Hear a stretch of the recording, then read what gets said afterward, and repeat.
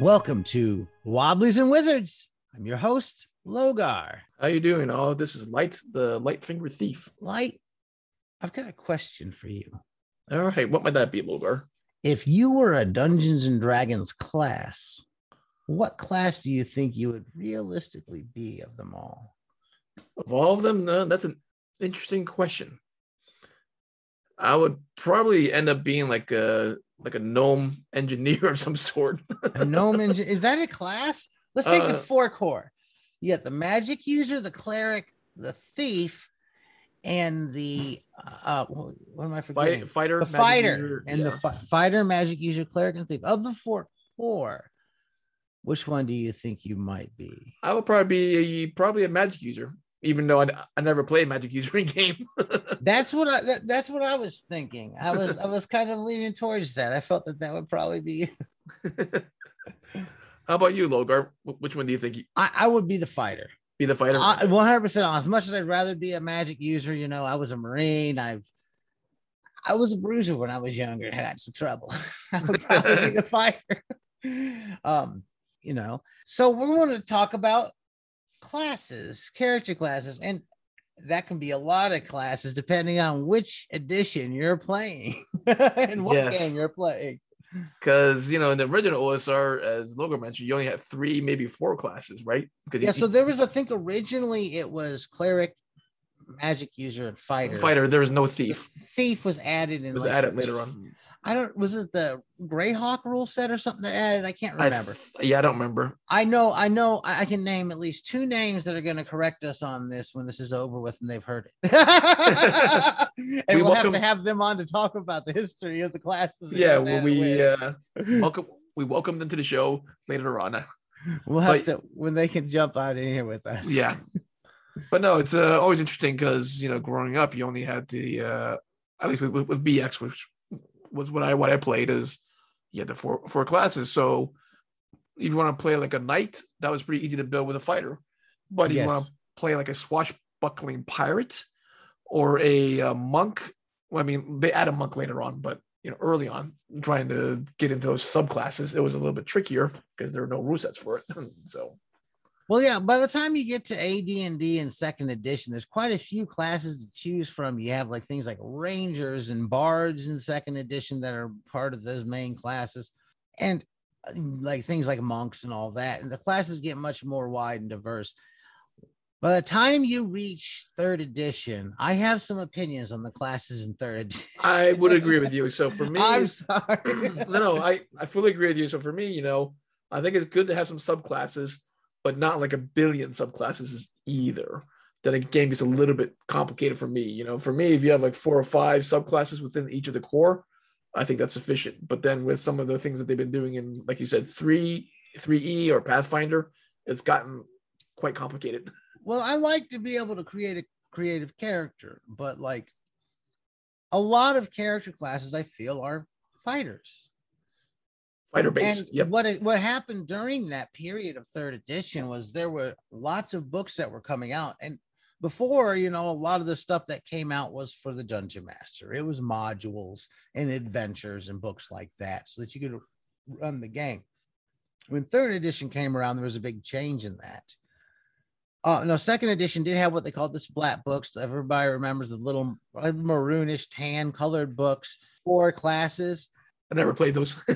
I've never used them a lot. We definitely had people that used them to roll up characters back in the day, but they gave like variations on core classes. Like there was a book of paladins. There's a book of, right. I think I have all of them. I don't know if there's one I'm missing or not. I'm not sure, but they're there and they're really good for reading and lore and stuff like that. They're really good. But the time you get to these editions, there was classes and class options like added to every book. Kind of made sense for the company perspective, is that now you can sell this book not just to the DM, but to the players. Yeah. Problem I had with that in 3rd edition wasn't that there was more options. It was that the complexity of combat and the complexity of rules got more and more difficult to stick with, and the DM when you kept on adding new rule sets for new, it was confusing for me. It was difficult for me to run. Whereas I'm used to just, okay, I know the mechanics, I know how things work. Let's go with it. If you want that flavor of a character, play that flavor of a character. It doesn't need a change in mechanics. We can still do a strike for a strike, et cetera, et cetera. And I can make rulings to respond to whatever idea it is. Perfect example is your character in the recent game we played, All Flesh Must Be Eaten. Right. Yeah. So for that one, I'm playing a pro wrestler. I picked skills within that game that I thought would complement a pro wrestler, but obviously there was no pro wrestler class, right? So I picked skills of like whatever martial arts, some brawling and wrestling, but then there weren't any rules for doing wrestling moves. It was like punch and kick. So we just sort of played around with it and just went with the flow of the game itself. My knowledge of wrestling is very minimal. Never watched a lot of it except for with friends. I went to local wrestling shows and stuff like that with friends, specifically when friends were wrestling, or when I was growing up, I had a good friend whose father was a wrestler, and we watched him wrestle sometimes at the Boys and Girls Club. We go to the Boys and Girls Club. They would set up the wrestling ring right at the Boys and Girls Club, and they'd go out there and wrestle. And it was fun. I remember there was one feller, I was a kid in junior high, so everybody seemed old to me. He was probably in his early 20s, probably fresh out of high school or whatever. And he was out there. I remember him getting busted really bad in the ring, and everybody's like, oh, it's so fake. But what had happened was this kid had gashed his head open and actually had to go back and get himself stitched up. Get stitches, yeah. So they sent him out later on with a skull mask to get revenge as a different character. That was fun. We learned all the behind the scenes secrets as we were right with his dad, hearing about it all from them. They're sitting around drinking their beers post wrestling. It was quite a thing. But anyways, you're pulling out all these crazy wrestling moves that you're coming up with. If I rolled this character up with some more complex system, it would kind of be like, oh, well, you get this move as a feat. It works this way. Whereas opposed, we're just kind of using it as a combat action normally, and you're just it's a combat action doing. And it's flavored to the game. So pretty much all my attacks are doing like whatever 1d4 with the strength bonus. It's not like we're getting it so complicated. Whereas like, well, if we do this type of maneuver, it's a 1d6 plus 2 or a 1d8 plus 5 or something goofy like that. It's pretty standard and it's just flavor for the game, which I'm fine with because I'm not going to get that complicated.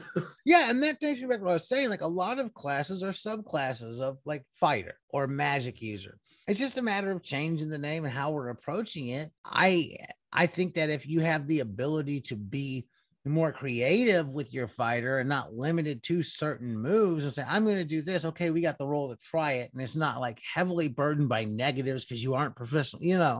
You're able to do a lot with characters. Totally different approaches to gaming. In the post 2000s, after the third edition mechanics and system came out, which is honestly is different than the AD&D era of D&D. They seem like they're similar systems. They have common themes, but they kind of start working in different ways. Through post 2000, we started introducing skills and feats real heavily into the game on the character sheets. We had proficiency in skills that were introduced earlier, but they weren't a core part of the game and they didn't function exactly the same way, essentially. When you start getting to this structure of a game where everything is kind of run with that DC checks and stuff like that, and they start breaking down the combat a little more, adding more elements to it because everybody gets something new. There's a big difference in how that game's ran than how the other one was ran. I find one more complicated than the other, although most people who started with that third edition later, when they hear or see some of the older stuff, they find that a little intimidating and complex. Sure. It depends on what you, like you said, first started and grew up playing or first encountered from a role-playing rule set. Yeah, I think your comfortability with it may be influenced by that some. Now, I've definitely been introduced to new games with new systems and found them nowhere near as intimidating.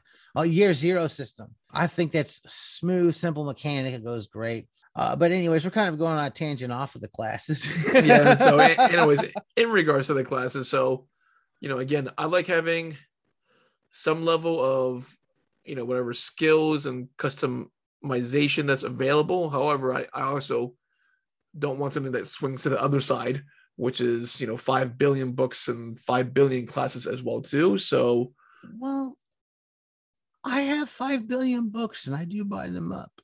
And I'm not gonna lie, when that Pathfinder, as much as I thought it was more difficult to run than say Swords and Wizardry, Um, and it's kind of cool, like reading through the books and seeing all the different stuff. I do like it. For the flavor, like I said, I do like it, but from having to, like you said, memorize and know all the rules at the table during combat or other things can make it a little bit daunting. Yeah. I do like some of the generic systems out there for like take your pick. I always GURPS or the Chaosium basic roleplay system, where everything is based off a percentage and a buy system, right? So, and it makes sense to me. If you want to become a fighter, you probably spend more points in your strength and in your fighting ability. But I also appreciate that a magic user should be able to use a sword, but the magic user may not be able to use a sword very well because they're primarily a magic user. Mm-hmm. But if you go by the book, magic users cannot wear armor and they cannot carry a sword. But my point of view is they should be able to, at a negative penalty, of course, and not being able to use it as well. I think that we're taught that the games though have very, very specific differences that there.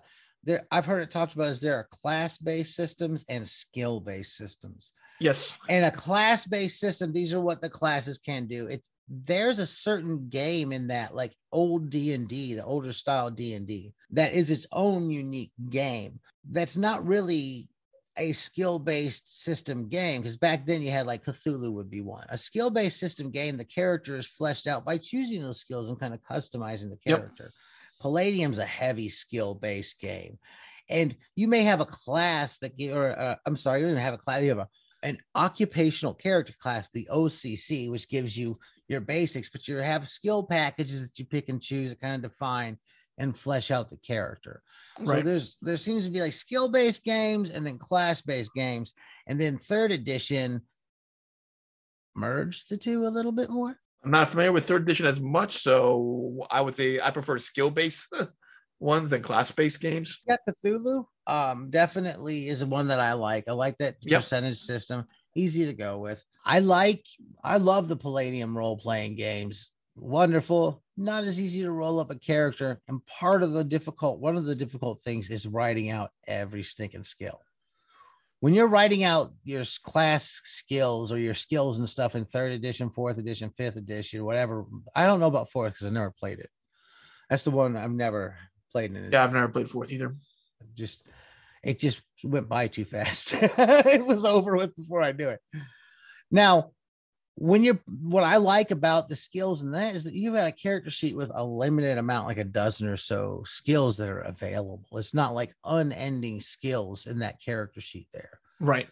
Some other books that took those systems and expand all these, like D20 Modern and other things like that, may have more that you can add to it. But overall, the base D&D game had a limited amount of those skills you could have. It was printed there. All you had to do is put a check and maybe your skill bonus to the side. That's much easier than having to calculate and write down every single skill when you have lots of skills. Writing down every skill is a task from character creation is something that people don't like to do, like writing down equipment. Yeah, that's true. And if it's already listed within like a selection table of like, say, 10 for everybody, then that certainly does make it easier to do your calculations and bonuses and such. So I think, again, with everything, there's some balance in the game that makes it have elements of simple and complicated. Now, one thing I've not liked about certain games sometimes is I've been running a game and people come up with classes and I don't know what the heck they are. Like, what are you? I don't understand what the concept of the class is. And there's so many at a point that I get a little confused at what this person's even playing or the purpose of the character, the idea behind it. I've had that happen before. In which game system? It was Pathfinder. I was like, I don't understand. And I remember consistently trying to get clarification on exactly what this character class was. And I still to this day am not sure what my player was playing. Or the class, like, I think this person just has highs on everything. Sounds like a power gamer. No, but seriously though, some of the classes I don't understand or get what they are, but you've also got to consider too, like, things are happening in like fiction alongside this, as fiction is being written and coming out, from video games to comic books, manga to novels. And we're not limited to just Tolkien or Howard Conan novels and True. Edgar Rice Burroughs anymore. There's so many things that people have as new archetypes or newer ideas that are more common in these new kinds of fiction. It may be like when you look at the old core four, the fighter, the thief, the wizard, the magic, or the magic user and the cleric, that'd be like, oh, that's not the kind of what I was thinking with fantasy. That was fantasy 50, 60 years ago. Right, exactly. With more and new creative things, like you said, yeah, we need to continue to expand and evolve. Balance with something that we spend more time gaming versus time looking up stuff in books, which I think we've both complained about before. Yeah, I know my daughter, when she played with us, she really wanted to play a character class that was something I had never, or character race that I had never heard of, a fantasy thing that she was into. And I remember I was like, okay, I gotta find. We were playing Castles and Crusades, and I had that. What's that large PDF book online floating around for Castles and Crusades? Oh, the Crusader Companion. The Crusader Companion. Yep. Yeah, if you all have it, if you all play Castles and Crusades, get the Crusader Companion. It's a PDF that's been floating online with tons of classes and tons of races and tons of other supplemental stuff. It's like massive. I printed it out and threw it in a 3-ring binder. It's a big old, one of the biggest 3-ring binders I have in my 3-ring binder collections, because I got 3-ring binder collections of game books and stuff like that. That has been it used to be a photocopied off things, but now printed off things and put it there because I can't get print, or it's not in print, and I want it's not in print. Yeah, a lot of times the deal is that's not in print, and I want this in a book on the table, so print. But anyways, my daughter wanted to play something that she was into. It's a race that I had never heard of and stuff like that. So we just found the closest thing and said, okay, I'm going to magic hand it. And you are this thing that you want to be.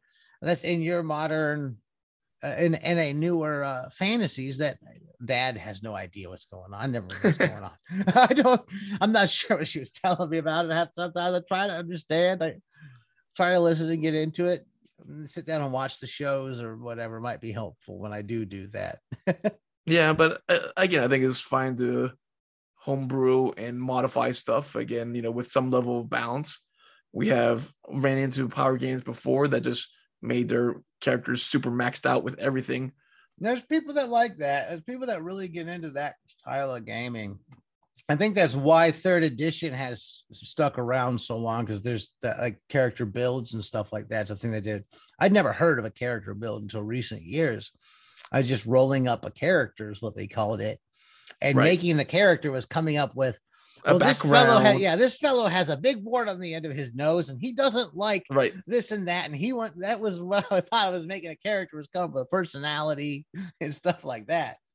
But that's changed. No, it has. You have people that are trying to optimize the character based on the maximizing their attributes and selection of feats and skills. And, at that point, I'm like, okay, this is not very fun anymore. Everyone's trying to power game. So for me, it's like, yeah, I have no issues with people modifying homebrewing the classes, but there has to be a balance to their character class. They just can't be like Superman, right? Yeah.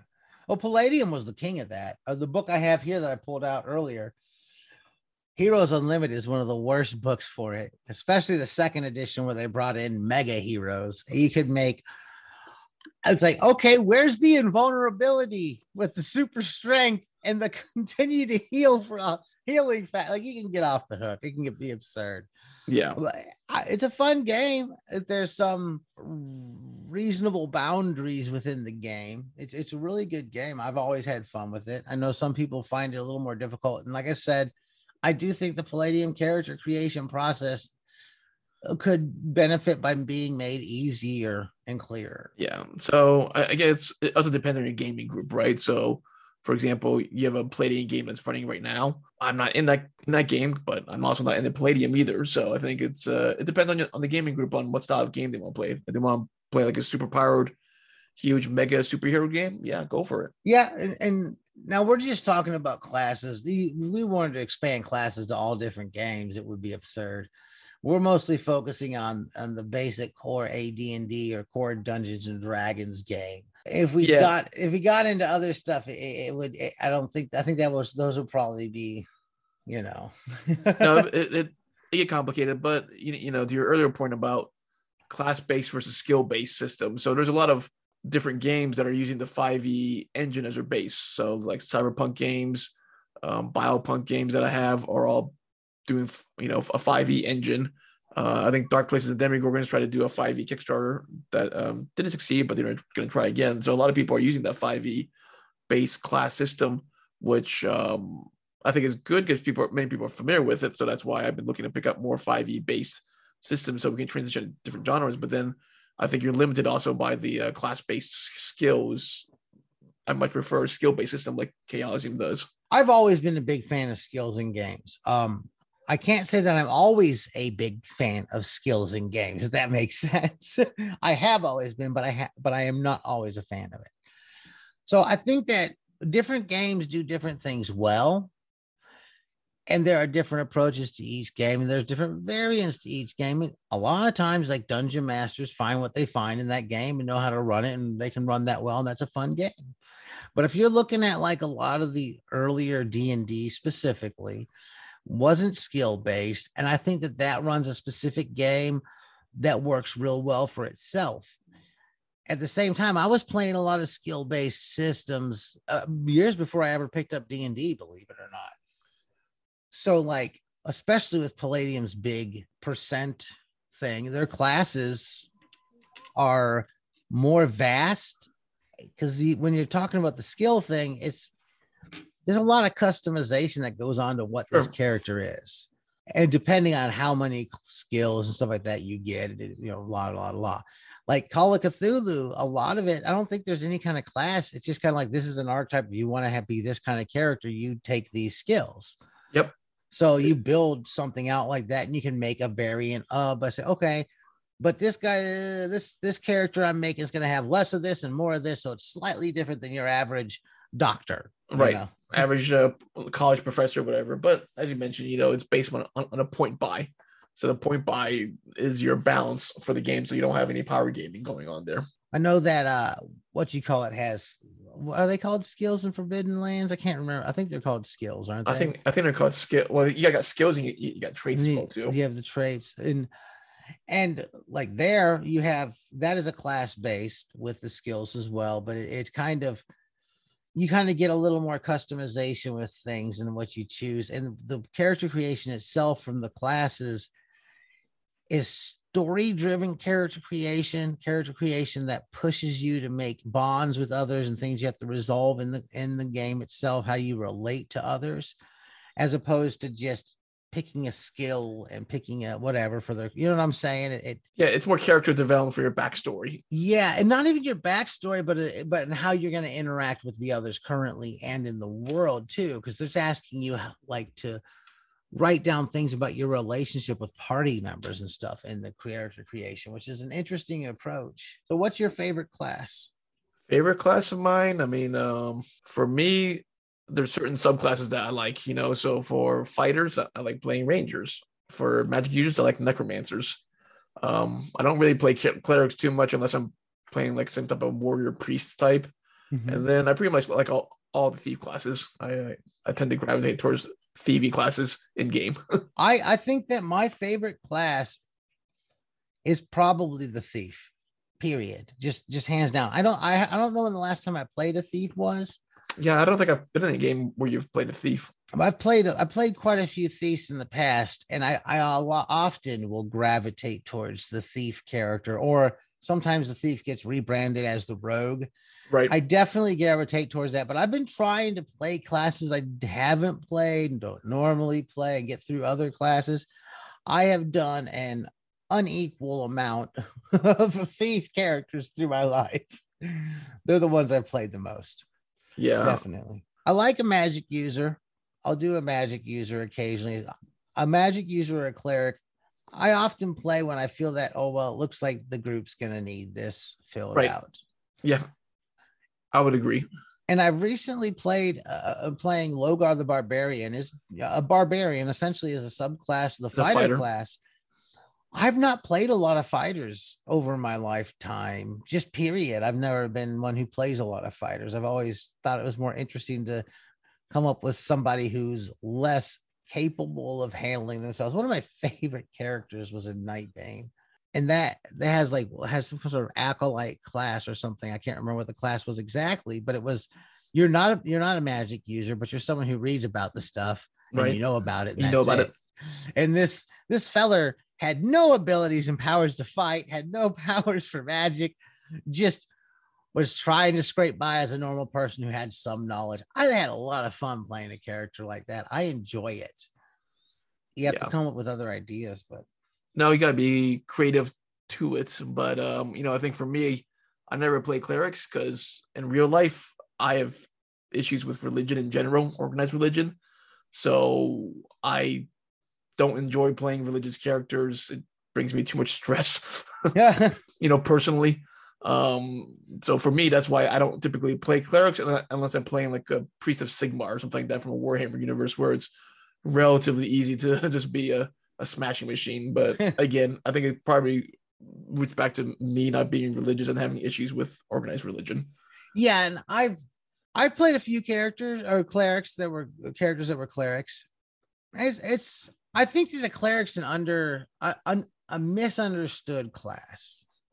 So I want to put this out here because a lot of times I hear about clerics and people think they're just a peaceful sitting back there healing people class, and that's not what that class is. And this is what I want to be clear. And whether it's good or bad, the concept of the OG cleric is essentially the crusader. It's the holy warrior. That's why it's one of the top fighter characters, but they also have religious elements added to it. So this character is coming out of the crusader and what happened there. These people were not. They weren't nice in the background. Nice. They were fighters. They were killers. And that's probably why another reason why I don't. I hate. I can't stand Christian Crusaders, so that's probably another reason why I don't like the class. Yeah, that was a thing that happened in history. That's what that class is based on. That's just reality. So when you're thinking of the cleric and thinking like peace, love, and understand, like that's not really the class. That's not really what this was. Now, it's a warrior crusader. I have seen more priest classes and stuff like that that lean more into what people seem to perceive a cleric to be sometimes, where I'm just a preacher rolling around, but that wasn't a cleric. The cleric is not the preacher rolling around. No. So I've brought up characters like I said, where it's a warrior priest. I've also done stuff where you're like a friar. So you're like a roving friar, for example. Yeah. I think a friar might be the Crusader's companion for Castles and Crusades. Well, here's the other thing too. When you say you rolled up a warrior priest, in my mind goes straight to cleric. I go, well, the warrior priest is the cleric. That's what the cleric is. So I mean, that's the CNC. Like, that's what the Crusader was. That's what the Crusader was. So playing something like that, it's like that was the warrior. It's priest. Very single-minded. So you're playing more fighter than cleric. And I think the one time I did roll up a supporting cleric, I made it as a cleric that would not fight. So he was just a healer. So he carried like a huge kite shield and he carried a staff, and that was it.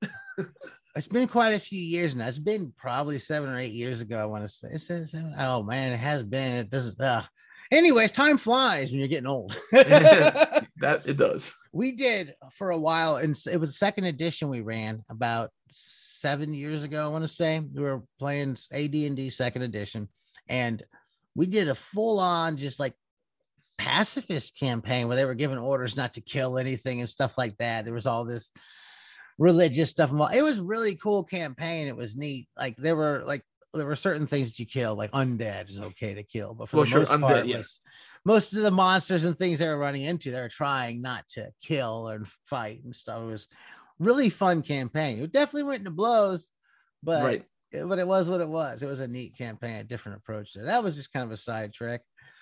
Guess what? What's that? We're coming to time. That was a very quick discussion on classes. I'm sure we can talk about classes some more in the future again. If you've enjoyed what you've heard here today, you can follow us on Facebook. Just search Wobblies and Wizards. Wobbliesandwizards.com is our URL. And keep those dice rolling. Roll them what you need for whatever class you play. Yeah, just roll that 3d6. Please, not all ones. Not all ones. Or if you're playing Dungeon Crawl Classics, roll that D16 or whatever that oddball dice is.